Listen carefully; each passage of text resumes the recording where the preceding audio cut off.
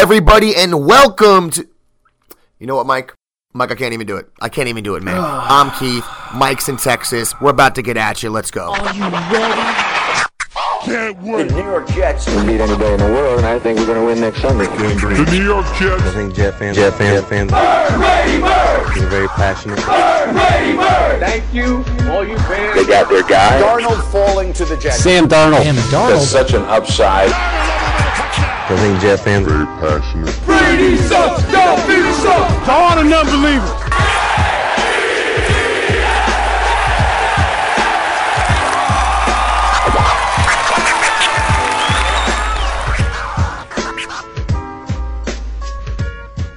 What was that? Yeah. What did we just see? Coming in off a horrible game this week, guys. Very depressing. Jets played with no energy, no cohesion, offense, defense, special teams, completely inept. Mike, we want to talk about a team not being creative. This has been something we've said all year on offense. We haven't really had any imagination on offense. And you'll hear some people say, well, the Jets don't have any talent on the offensive side. What do you expect them to do? Do the Buffalo Bills? Do the Buffalo Bills have talent on offense? No, they don't. They're the worst ranked offense in the league coming into this game. That's garbage. They start the game off with a 47-yard pass to a practice squad player from a quarterback who was sitting at home cleaning his gutters out 11 days ago. That's what just went on this weekend. A complete embarrassment. They march down the field every time they had the ball in the first half. Booed off the field by your fan base. This isn't working out for me anymore. And this was the Buffalo Bills that did this. Jamal Adams mentioned that during the week they prepared for Josh Allen. Wow. You have no clue Matt Barkley's going to play. They didn't even think about it. You don't prepare for him at all? He comes out of the tunnel for the game, and that's the first time the Jets managed to realize that he's going to play? Wow. Are you kidding me? Complete, absolute embarrassment coming into that game after last week's game where Todd Bowles knew he had to have us ready to go, knew he had to have the Jets primed to take Buffalo out, maybe give the fans, the fan base, people asking for his head a little something to think about. Oh, well, at least they beat the Bills. McCown's in there. At least they beat the Bills. No! They go out, get embarrassed, blown off the field. Trash. Look clueless, coaching-wise. Look like they have no idea what's going on. Fake punts, 31-0 at halftime. The Bills? You get blown out by the Buffalo Bills? Clarity is the one piece that shines for me because now the entire fan base, all Jet fans, are now one voice saying, get this coach and his staff away from me. That's really one of the only positive things that came across this Sunday. It was something that nobody saw coming. I mean, I was very confident that they were going to go ahead and win the game. As I spoke about last week, I mean, they had McCown starting the game. We all thought that this was going to be a game that they were going to do well in. And after, it came very apparent to me after the fake punt that this was going to be a long day, Keith. First play, Barkley comes off the street, launches a 47-yard pass to Robert Forster. Who's Robert Forster? I'll tell you who he is. He's a cat off their practice squad, like Burnett, okay? And he catches a pass, 47-yard pass, on Tremaine Johnson, our prized free agent. Whew. I mean, it's kind of hard to believe. And then right after that, Shady goes in for the touchdown. 2 plays, man. Right in the field. And like you said, getting creative. They were able to, they stayed aggressive on offense. They were coming up with trick plays. Our defense did absolutely nothing. There was no pass rush at all. Barkley was able to do whatever he wanted all day. He was 15 for 25 for 232 yards and 2 touchdowns. Matt Barkley, Keith. Matt Barkley. Immediately 47-yard pass. His QB rating was through the roof. The Buffalo Bills looked like the Rams yesterday against us. Coming into the game, Mike, they're last in the league in offensive yardage. They're last in the league in passing. They're last in points. And they put 41 up on the Jets.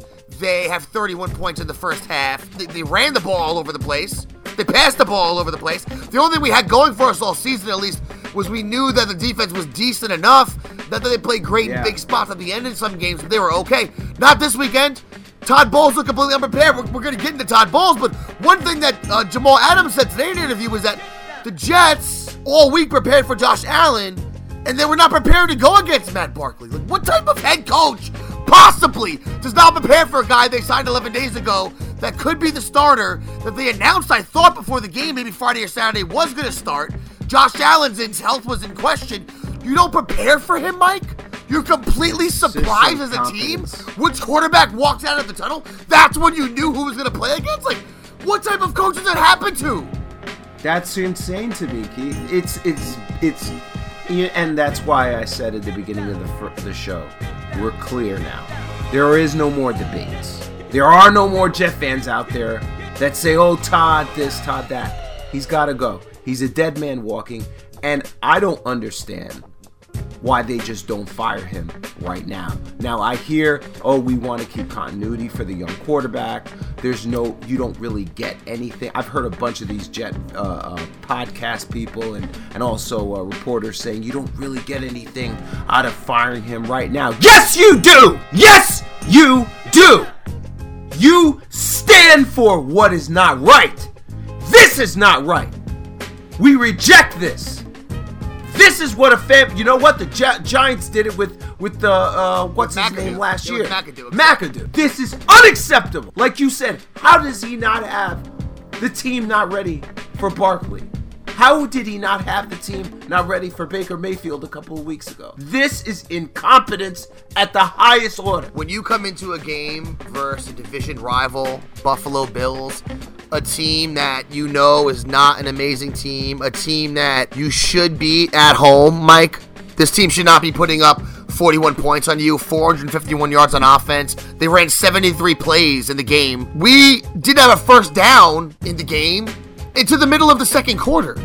It was just everything you're watching. It was like you got out-coached on every single level of the game, offense, defense, special teams.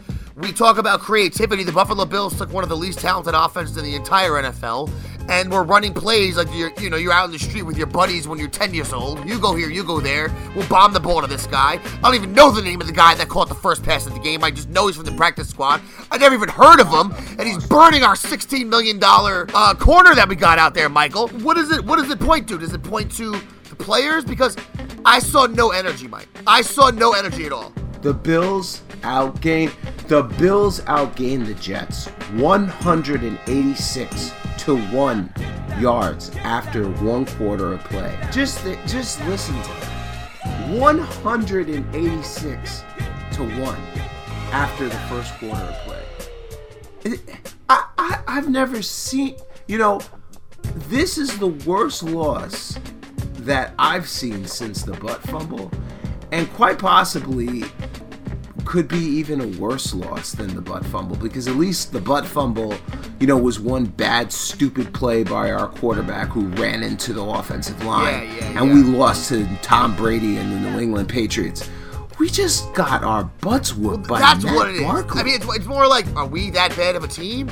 Is it just that the team completely gave up? Because the offensive line, which has looked bad all year, I mean, I don't know what McCown didn't play well. I know he threw 2 picks, Mike. What did you expect him to do if you watched that game with the amount of time he had in the pocket? Even rushing the ball, Curl 7 for 19, Cannon 4 for 30, McGuire 6 for 30. Couldn't do anything really running the ball. Passing wise, couldn't do anything. They had no time to throw the ball. They had 3 sacks to Bills defense. They're tipping balls all over the place. They're hurrying balls all over the place. I mean, there was just nothing in the game. Not a single thing from the game was positive. The offense was predictable like always. It was predictable. There was nothing creative about the game plan whatsoever. Runs and short passes, leaving them third and long. I mean, have we been talking about that? And isn't this crazy, Keith? The other thing that kind of shines bright is Sam Darnold wasn't a part of this. You know what? Maybe the only positive we can take out of it, and I'll say this to all Jets fans, is that you know how the last couple weeks Sam looked really bad? And then this week also, too, McCown looked bad. Now, in those 3 weeks, that's coincided with our offensive line getting completely obliterated, Mike. And getting just beat to the point of attack at all times, it seems. Just getting manhandled and not giving the quarterback really any time to throw the ball. And when you see McCown get in there, somebody who's a veteran, who you know isn't going to necessarily be fooled by a lot of what's going on out there, and even he couldn't get anything done. Coming off a good season last year, he's always been a pretty competent quarterback. He couldn't complete passes. I mean, We ended up with some garbage time, passing yards, but we had no Robbie Anderson, so we had no one who can go downfield. They're throwing the ball downfield, Mike, to Trenton Cannon. They're trying to force the ball to him because we have no playmakers, no speed out there. But that's what I'm saying, Keith. Look, there are teams out there that have injuries, and they get creative with their plays. I mean, we just saw the Bills Barkley thrown to this guy Foster, who came off the practice squad, catching 47-yard bombs down the field. This is what the NFL is. You get issues or situations that come up and you turn them around to your advantage. That's why we play these coaches and these players to play the games and do these things as professionals. You have coaches like Bill Belichick who win 12 and 13 and 14 games a season because he's able to take injuries or figure out whatever and turn it around into wins. Consistently getting 12, 13, 14 wins a game. This coach, Todd Bowles, doesn't have 14 wins in the 3 years combined. If you look at that team, obviously we don't have a Tom Brady either, but even when Brady hasn't been there, the Patriots have managed to be able to have a really good record. Figure out ways to win. Do something. It's the same generic damn stuff that we see week in and week out from this team. I'm saying there's no change. No. And it begs the question. Now, we're recording this podcast. We'll let everybody know. We're recording this podcast on Tuesday night. The game was Sunday. As of Tuesday, Todd Bowles is still with the Jets. It looks like he's going to be with the Jets moving forward for the rest of this season. Bit of a surprise to me, Mike, just coming off last week's game and then the press conference after the game, which we went through on the episode, was bewildering, which did not make a lot of sense. A lot of nonsensical answers. Todd Bowles seemed like he was out there and did not have a good grasp of what was going on. Then you have this week go on where players said, well, we didn't really prepare for Matt Barkley, which makes it seem like the coaches have no idea what's going on or are absolutely clueless. And after the game, Todd Bowles himself, what did he say? That the coaches coached horribly. Players played horribly. And he always said, we need to get better. We'll look at the film. We'll go back to the drawing board. We need to execute better. It's like, dude, how long can I hear the same answers over and over again? If you are in a relationship with someone and they did the same thing and gave you the same excuse over and over again, you get frustrated. If you have a child and they do the same thing and you correct them and their excuse is the same thing over and over again, you get frustrated. This is how life works. And when it comes to Todd Bowles, the results have not been there. After the first year when he was 10-6, look at the record. 5-11, 5-11, and then look at this year. He's won 13 games, I believe, after that very first season, and everything's gone downhill from that last game with Fitzpatrick up there in Buffalo when they ended up losing and not making the playoffs in his very first year as a coach. Ever since then, it's just been completely downhill, and the coach hasn't showed any way of learning as the years have gone on. He hasn't shown an ability to grow. He doesn't show an ability to help his players get better. He is a good defensive mind, I will admit. He does have ability to run a defense. But as far as being a head coach, he's fallen far short of that. And he's the worst coach that we've had, in my opinion. Yeah, it's hard to argue that because a lot of the other coaches have found success and gotten themselves into the playoffs. Mike, Al Groh was here one year. They went 9-7. And and then they had that big win versus Tampa Bay that we went through. It's my favorite game of all time when, halfback option. Yes. Curtis Martin passed to Wayne Corbett in the end zone. Tremendous. I mean, even that year had a little bit of a silver lining. And Bowles had that first year, 10-6 we went. And even though you look at it and you're like, oh, it's a pretty good record, how'd the year end? And a loss to Rex Ryan. Okay, and do you remember when in that game, when we lost that game, the Bills repeatedly doing the same thing over and over again in that game? Tyrod Taylor, he'd throw a little 5-yard pass to Watkins. Tyrod Taylor just dump it off. Tyrod Taylor be able to break containment and get out. And we barely lost the game, and that jabroni team beat us, and they had no business beating us. We didn't know it then. But that was, and then Bowles played that game ridiculously conservatively, and we lost. Patrick threw some interceptions. He didn't play his best game. We lost the game. And since then, what he's done has just been the most conservative coach we've had in the history of the Jets. And Robbie had a good article on ESNY, if anyone wants to check it out recently, about some of the things that the Jets need to do, what's been going wrong with the Jets.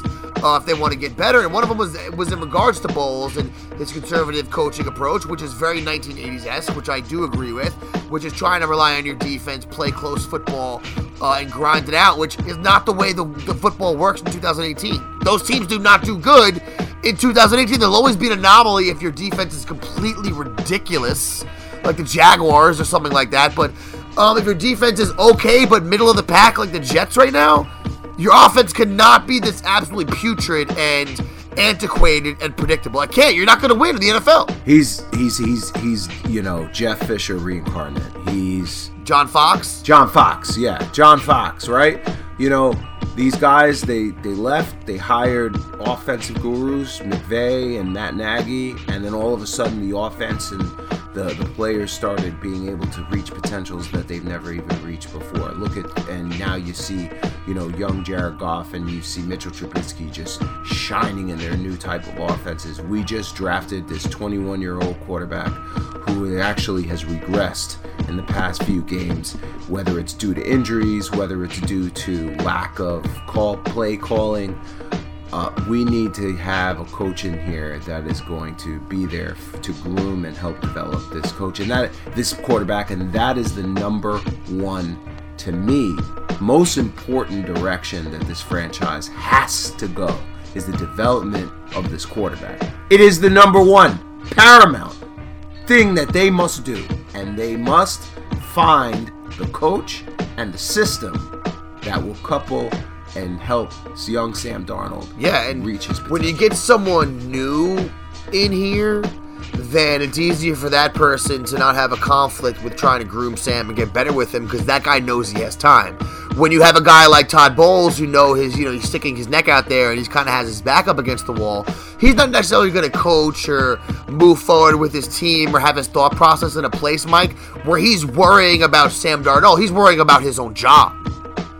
So that's where you have the conflict, and that's where it seems to me that, we have kind of a disconnect between what's going on with Todd Bowles and what he's played Sam. He started him, I get that, so in that way he went about it right. But when he was asked about it, he said, the most important thing is to win games. It's not necessarily the development of Sam Darnold. And the way he's coached this year and the way they've gone about things with Spencer Long not pulling him when the ball is going all over the place. Like, there's decisions he's made as a coach this season that have been detrimental to Sam. There's no arguing that. There's no arguing that. Yes, there have. And if I may, I wanted to give you some of my opinions of what I think that this team should do going forward. Since it's 3-7, we're not going to the playoffs. Please, Mike, bestow everyone with your knowledge. All right. So first, I was thinking, I'm looking at the team and I'm thinking, make Eli McGuire the primary running back. Let's see what this kid has. Isaiah Crowell has been a bust for the Jets so far. I mean, he had one great game, another good game, and the other games he's just been really not someone who's that impactful. Bilal Powell is on injured reserve.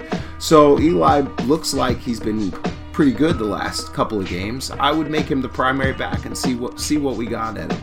Why not insert Deontay Burnett into the mix now? Make him the third wide receiver. Give Sam Darnold some comfort with one of the wide receivers that he had from USC. Help maybe infuse some wide receiver talent that we really haven't cultivated before, and see what we got with him. Another thing to me is make Nathan Shepard a 3-down defensive end. Shepard has started 5 of the 10 games, the Jet 10 games, and he's been playing about 30 to 40% of the snaps on a weekly basis, but he only plays when the Jets are in jumbo packages. The Henry Anderson kind of fallen back to earth the last couple of games. I would just put Nathan Shepard in there as a 3-down defensive end, and let's see what he can do. He had some plays. Yeah, this was his best game this weekend. He had 6 tackles, so he actually did get in there and get some time, and he doesn't play as much as you would have thought at the beginning of the season. For whatever reason, Mike, maybe the coaches know better than we do, but all the things you mentioned so far, considering the way the year has gone, now that with 3-7, you can really throw the towel in and maybe see what you have in a McGuire, who did seem like last year, Mike, he had a little juice in those legs. He has some separation. His yards per carry right now is pretty good. And Shepard's another guy, man. I would really like to see him in there and see what the Canadian Thanos can do. Maybe towards the end of the year, just getting that playing time can be beneficial for him next year. Absolutely. And another thing I would do, I would bench Buster Screen and start Perry Nickerson at cornerback. Let him. He came in there before when Screen was injured. He was exposed on a couple of plays, but he started looking like he was starting to get a little bit more comfortable there. Buster Screen's going to be a free agent. We're not signing him back. Enough with him. Put in Perry. Let's see what we got. He's been inconsistent throughout the Jets tenure, but hopefully we could see what we have in him. Also, I don't know what you think about this idea, but how about we promote Frankie Louvu to starting outside linebacker? I mean, Louvu's played well enough to at least be given a shot, and it's not like Jenkins or any of the other outside linebackers we have are. Jenkins has 5 sacks, but besides that, he doesn't really have that many tackles this year. I think he has about 22 tackles. Mike, I mean, why not give Louvu a shot? He showed in the preseason he can get to the quarterback. Oh, maybe even overly aggressive. He had some penalties in the preseason with smashing quarterbacks with his helmet when he would make a tackle.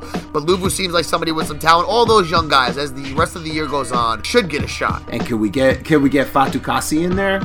He's been inactive every single game. Why don't we just try him out too? But the thing is, Bulls might move forward the rest of this year, Mike, and the way he approaches it is to just have the team, and maybe there's guys, veterans, other players, that he thinks give him a better chance of winning each week, as opposed to putting in guys that you want to see what they have and build them up for next year, because maybe he doesn't think he'll be here next year. That's true. And the last thing I was going to say, besides, of course, firing Bulls, is get rid of Jeremy Bates right now.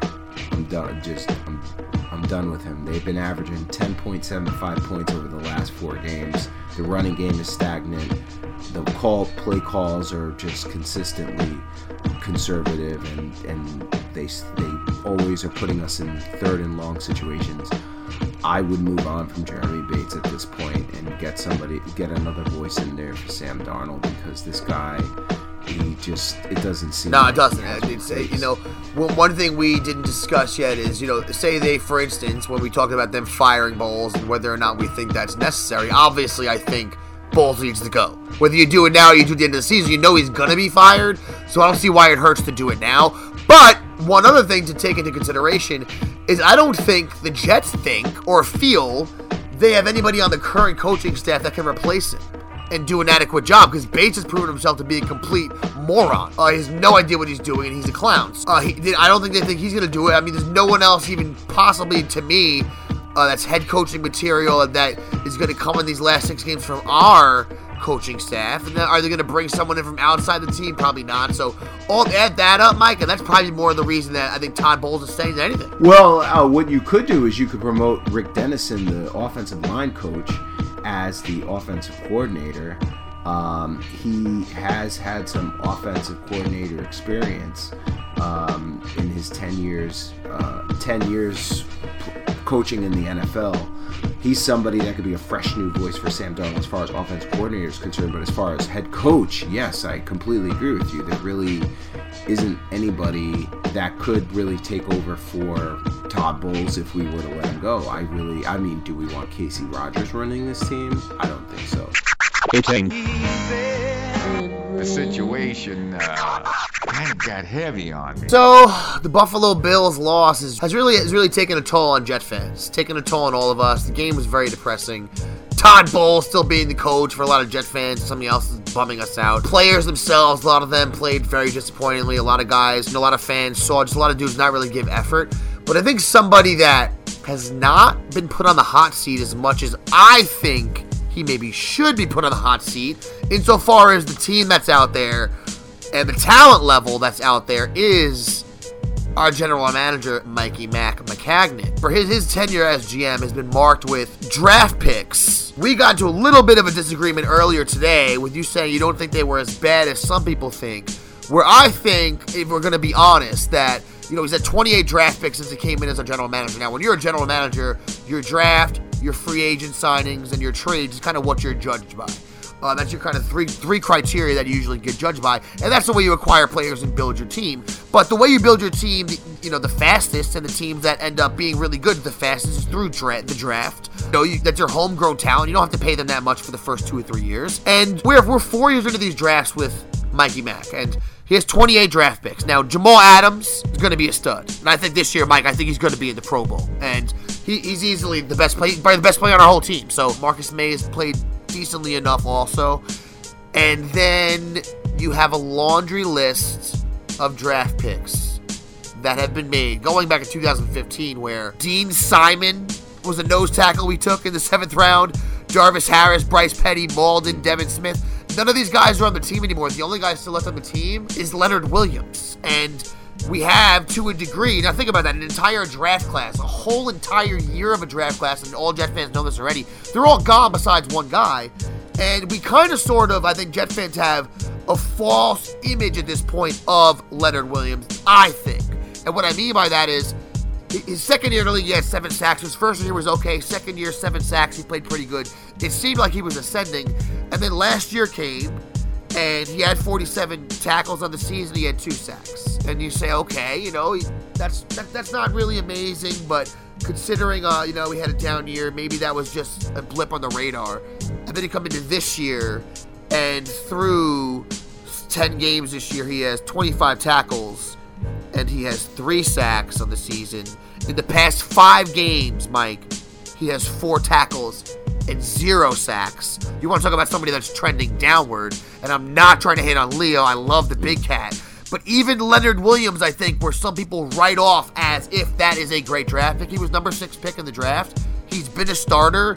He's been serviceable. You cannot say Leonard Williams has been someone that's dominated because he hasn't. And the stats aren't there to back it up. And that's someone that I think people point to as one of his really good draft picks. To me, that's not.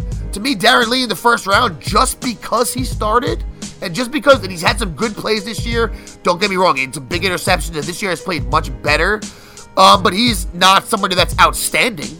You know, we only have one guy that's even sniffing the Pro Bowl that he's drafted in 4 years in the draft, and that's Jamal Adams. You go through 2016, and we have Sharon Peake. He's still on the team. He's a good special teamer. And Locke Edwards is another good special teamer. But if you're going to write off your skill as a drafter and a GM on drafting special team guys, you're not going to be in the NFL that long. Brandon Shell is okay at right tackle. He starts too. But considering the talent we have on our team, he's the best offensive lineman we have just because our talent level is so low. You know, because he's not that good either to me.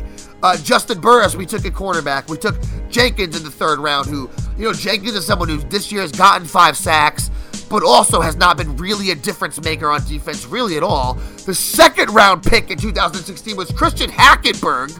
We all know how that went. And then Darren Lee was the 1st pick. 2017 draft, where we had Adams, we had May, we got McGuire in that draft. But we took a Darius Stewart, we took Chad Hansen, we took Leggett, we took Donahue, Jeremy Clark, Derek Jones, 9 players in that draft taken. 2 of them are starters. 1 of them just came back, Elijah McGuire, and, you know, he's a backup running back, could be a starting running back maybe one day. We'll leave this year's draft class out of it because it's still to be determined. Sam's still to be determined. I think that Nathan Shepard's still to be determined. Herndon's proven himself to be a pretty decent talent. Nickerson, Fatukasi, Cannon. We'll see what's going on with all of them. But, Mike, this is not a stellar draft record for somebody whose job's in the NFL. All of his jobs in the NFL and in Canada, it was as a scout. It was in player personnel. That's what he did. And then you look at what he's supposed to be his strength, and it has not been a strength for our team. We do not have a talented team at all. General managers ultimately are judged on results. And the results that we have seen from Mike Maccagnan and his drafts have not been overall convincing. They lack impact talent. Has he found role players? Yes, he has. But has he found impact talent? Really, only one player that you mentioned, Jamal Adams, is that type of talent. Now, there are a couple of inputs that go into a general manager and how well they're doing at their job. One of them, obviously, is their draft. The other are trades, and then the other are big contracts that they sign, whether they are free agents or whether they're in-house, homegrown players. And I'm going to just go over briefly the 3 of them and talk about what I think of he's done so far as with his job. So, as you said, 28 picks with the draft. 11 of them have been cut. 60% of all his draft picks are still on the team. Of those, 10 of them are starting, so 35% of his draft picks are actually currently starting now. The problem that I have with all of his draft picks, like you said before, is that none of them really have been impact players except for Jamal Adams. Marcus May also was a decent pick, but besides all of those draft picks, really there hasn't been anybody that truly was a standout. Darren Lee has been a disappointment. Jordan Jenkins has been below average, a third-round pick. Brandon Shell was a fifth-round pick. He is the starting right tackle. He has met expectations, but again, he's not a great player. Lachlan Edwards is a punter. He's a good punter, but he's a punter. I mean, you've got Jordan Leggett and you've got Elijah McGuire that we're still going to have to see what they can do. Derek Jones doesn't ever get a chance to play. And then this year's draft with Sam Darnold, Nathan Shepard, Chris Herndon, Perry Nickerson, Flatu Kasi, and Trenton Cannon all may end up being great. Sam Darnold being the main prize of on really but also entire tenure, and Leonard Williams has been a disappointment. Leonard Williams was the 6th pick in the draft. He was picked in the same position that Jamal Adams was, and he has been serviceable at best at defensive line. Now we know he doesn't have the numbers, the sacks, the tackles, but he does cause disruptions. He does draw double teams. But as the player that he was drafted at, where he was drafted and how he was drafted, we expected a lot more from Leonard Williams. And one thing I want to add to the Leonard Williams talk is, you look at where he was drafted and kind of, I think, the in our mind, kind of where we thought his talent would be. So we're through 10 games this year. Calais Campbell, for instance, has 43 tackles, 5 sacks this year, right? Aaron Donald has 34 tackles, 12 sacks. Garrett of the Browns, 28 tackles, 9 sacks. Watt, 25 tackles, 9 sacks. And Leo has, 3 sacks. They were in 2 games, and 7 other games he's made no impact at all. When we come back to the draft, if you remove the players that were drafted in this year's draft, that percentage of guys that are on the team that he drafted goes down a lot, but he just drafted them. So you're factoring that into your math, which kind of helps your math out a little bit there. The 3 years previous to that, that's not a high number as you're talking about guys that are on the team and guys that are starters. And just simply because guys are on the roster, if your roster's looked at as one of the least talented rosters in the NFL, the guys just simply making it on the roster and being on it doesn't mean anything to me. It doesn't matter that 60% of the guys are on there. If they stink, who cares? It doesn't make a difference. You could have 90%, 100%. If they all stink, it doesn't make a difference. When you're 4 years into a draft, some of his other moves he's done outside of drafts have been better, and we'll get to those. Like you said, guys like Locke Edwards and Shell, for where he was drafted in the 5th round, he's a serviceable right tackle, I guess. So that's not a horrible pick. I won't say it is. Where's the impact? Where are the impact players? Draft like these running backs or some receiver in the 2nd round, and the guy's tremendous, and he's big game breaking, and and Tyreek Hill and Hunt and all these guys are Kelsey, they're all on the same team, it's not like all those guys were drafted in the 1st round, Mike. They weren't. And you know what I'm talking about. Like some teams just draft these guys perfectly. The only player that I have saw that he drafted, and the player was an undrafted player, was Robbie Anderson, who exceeded expectations. And that was a good pickup by Mike Maccagnan. But overall, from what I've seen and what the results are showing us, really the only player that he has to show for his entire tenure is Jamal Adams, which was a phenomenal pick. And that's not really cutting it. Again, there are players that are on the roster, but they're all role players. There's none of them that are really impact players. The ones that the Tyreek Hills of the world, the Kamaras of the world, like you were just saying before. Or even the defensive, besides Jamal Adams, even the defensive impact player. Because Marcus May is good, and Leonard Williams, his 2nd year in the league, he flashed. Last year didn't do much. This year he's not really doing anything. They've drafted defensive players, they drafted offensive players. They haven't drafted any difference makers. Guys that make a difference in the game. There's only one of them they have, and you see him out there every single week making a difference. His name is Jamal Adams, and Darren Lee's made a few big plays this year, don't get me wrong, but by no stretch does anyone consider Darren Lee an elite linebacker right now in the NFL. I mean, the Christian Hackenberg picks looked at as one of the worst picks of all time, and it was of all times. And you said it was the worst pick in the history of the Jets. That was the GM that selected him. Yeah. So draft picks, I'd give him a failing grade. If we were going to give him a grade, I'd give him a C-. I'd give him a C- for drafts. Now, when it comes to trades, so far he's had 10 trades as a Jet head coach. When he first came to the Jets were not looking to rebuild. They were looking to be competitive right out of the gate. That's what Woody Johnson wanted. So he traded his 5th round pick for Brandon Marshall, who became statistically the best receiver that the Jets ever had, and formed a dynamic duo with Eric Decker. Won 10 games. They didn't make the playoffs, but I believe that was a very good trade for a 5th pick and what they were trying to do. They also traded a conditional 7th round pick for Ryan Fitzpatrick, who at the time had the best statistical season of any quarterback for the New York Jets, and won 10 games. Obviously, they didn't make the playoffs, so it was in vain, but for the value of the pick, I thought that was a great trade. The next trade he traded a 7th for running back Zach Stacy. That didn't go anywhere. Traded a 5th for Ryan Clady the following year, and a 7th when Brick retired. Horrible. Clady was terrible, ended up on IR. Terrible trade. He traded Calvin Pryor for Demario Davis. Demario Davis led the Jets in tackles. Thought that was a very good trade. Calvin Pryor was a horrific pick by Izek.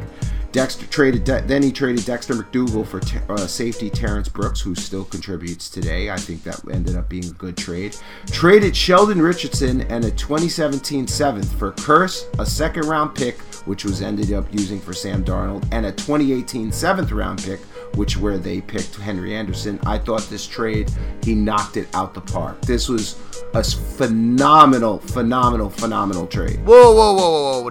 You're prone to hyperbole with knocking out the park. Sheldon Richardson is really, really good still right now, and Curse is absolutely doing nothing. So just saying, you might have been able to use something else to still get Sam Darnold. You're basing it off thinking to get Sam, but in the hypothetical world, if he didn't make that trade, he might have still been able to get Sam. Jermaine Curse did okay last year, and this year he's done absolutely just like the rest of the Jets. He's done nothing, and Sheldon Richardson he's playing really well this year.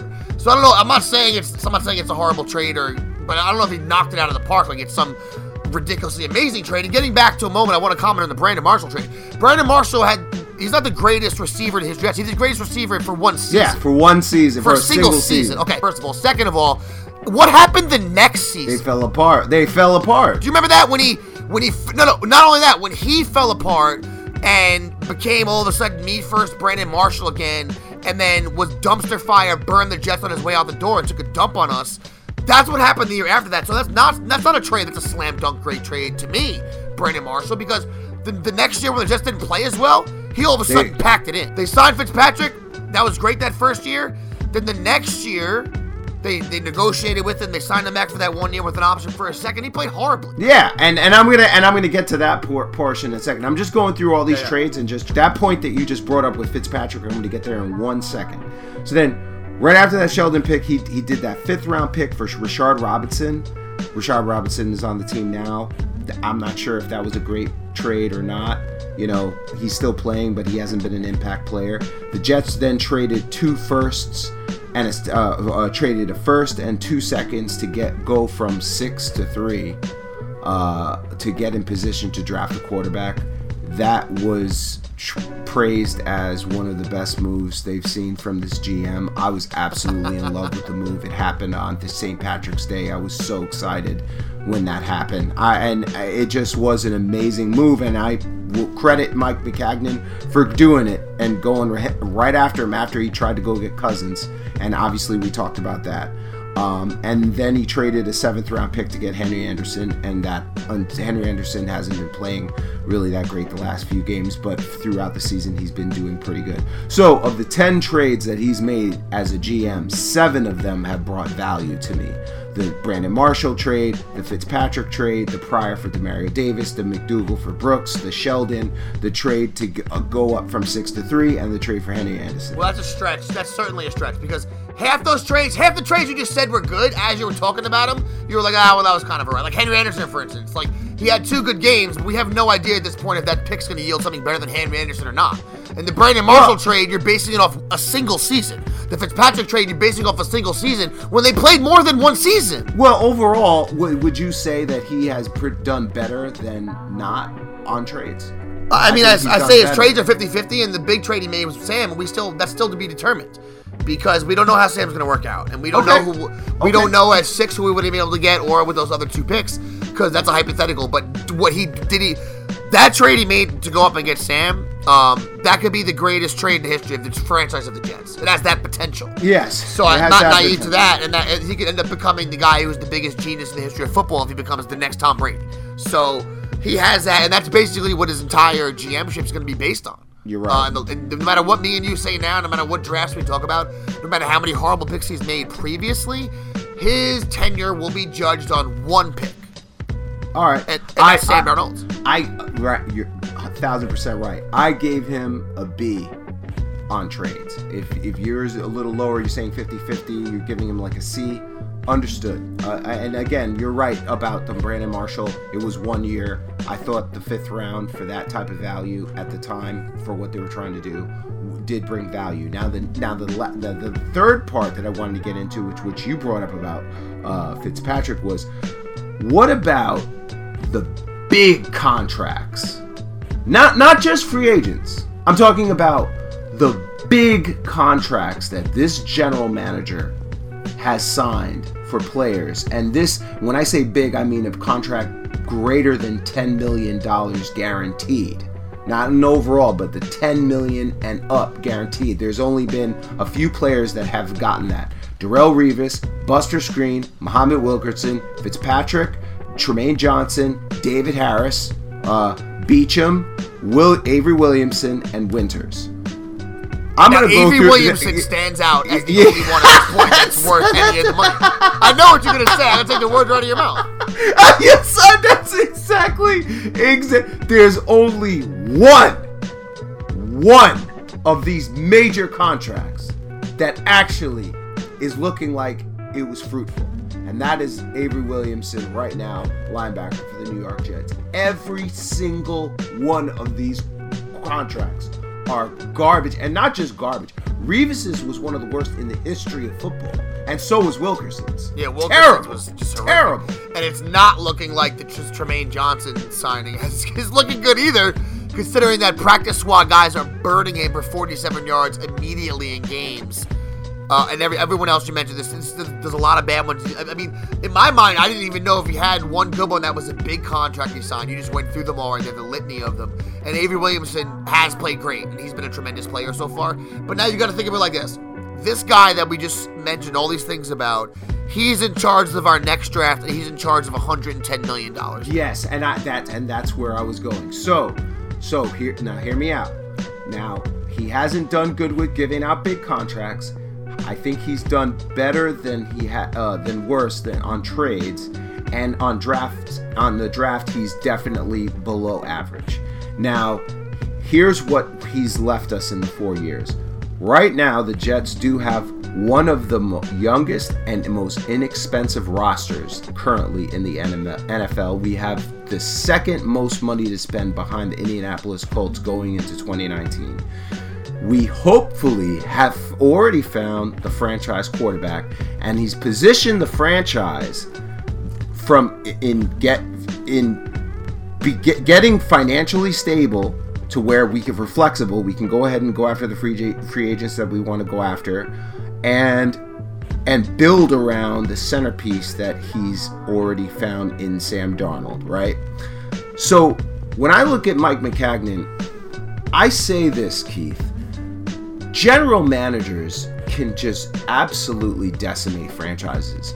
Obviously, like you saw what the Giants did when they didn't go after a quarterback and they went after a running back, you could take a franchise in a completely different direction. Mike Tannenbaum totally had our entire team hamstrung on terrible contracts with Holmes and all of those other players, Sanchez with the extension. We couldn't do anything for a couple of years.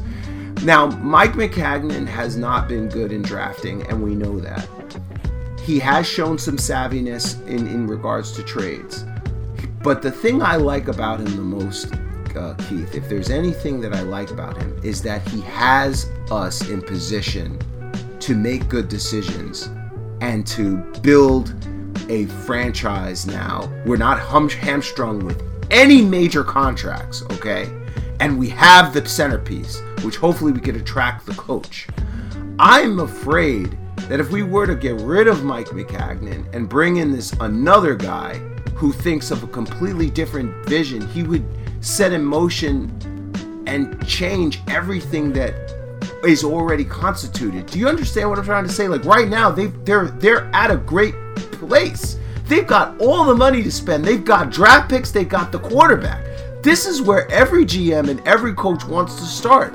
Now you could go out start getting guys to put on the offensive line. You could go out and get Le'Veon Bell if you want to. You could pay for anybody you want and start giving Sam what he needs, and hopefully they could go find the coach. So again, I don't like the drafting and his ability to talent. Hopefully he can get some help there to try to cultivate and find impact players. But I very much like where he's put the Jets, Keith. I'm not going to lie. One counterpoint I'll make, Mike, is say, for instance, if in 2015 Mike Maccagnan actually had a good draft, then coming up this next offseason, he'd have a lot of good players to try to re-sign. He might have to spend some of that money. But instead, we have absolutely nobody absolutely drafted that's good. So we have to spend the money on anyone. So that's helpful to put you in this type of situation.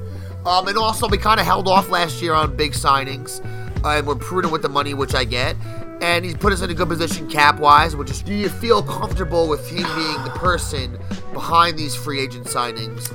With all of this money behind the draft and to build it for the future? A lot of these signs we have right in front of us say no. Yeah, no, I don't. But can he bring? See, here's the thing. If you know you have a weakness and you see that you're not doing something, can he not bring voices in to help him with these decisions? Can he not do that? I mean, that I feel like that's something that could be corrected. What sometimes you can't correct are these GMs that think that they know it all and then just start spending money and get us completely locked in like the way Tannenbaum did. I do not want another Tannenbaum. No, we can't afford that. We can't afford that in our life. And, guys, this was a tough week, so obviously, everybody, we're not going to go through that entire game and torture all of us. The last couple weeks, everyone, we haven't been breaking the games down, Mike, because what's there to break down? 3 and outs? You guys want me to cut highlights in there of us punting? Fine. You want a punting highlight? Here it is. Into punt. A booming kick. Fielded it to 3. Oh, was that entertaining? You guys like those punts? I'm not putting in. I'm not wasting my time on that. Depressing stuff, man. Because we like breaking the game down. We have fun. It's a blast. But guess what? When you're playing the way we played the last couple weeks, even the game before that, we're not going to go through that. We're going to highlight that. We're going to talk about the game. We're going to go through it. Hopefully, we kept you guys entertained this week, guys. I know it's been tough. So, no game coming up next week. We have a bye. We'll still be back at you guys next week, talking Jets, talking NFL football, entertaining you the best we can. Mike, I want to thank, as always, everybody for listening and supporting us. I know it's tough being a Jet fan right now. I know it ain't easy being green. Just stick with it. Hopefully, in the long run, there'll be good things in our future. But I want to, again, thank everybody for supporting us, hitting play, getting at us on Twitter and all our social media. And Mike, if anyone does want to do that, could you please let them know where they can? Absolutely. Everybody knows that we are hosted on the Elite Sports Network. You can find us on SoundCloud and iTunes. Please follow us on Facebook at AEBG.JetsRadio, on Twitter at AEBG_NYJ Podcast, and on Instagram at jet.aebg. All right, you heard the man. Next week, we will have a special guest on the show. Man that's very angry with Todd Bowles as well. We'll clue you guys in when we hit the show up next week. Thank you for joining us, guys. Keep the faith. Peace out. Are you ready? Can't wait. The New York Jets can beat anybody in the world, and I think we're going to win next Sunday. The New York Jets. I think Jet fans are Bird, Brady, Bird. very passionate. passionate. Thank you, all you fans. They got their guy. Darnold falling to the Jets. Sam Darnold. That's such an upside. I think Jet fans Brady sucks. Don't be sucks. To all the non-believers.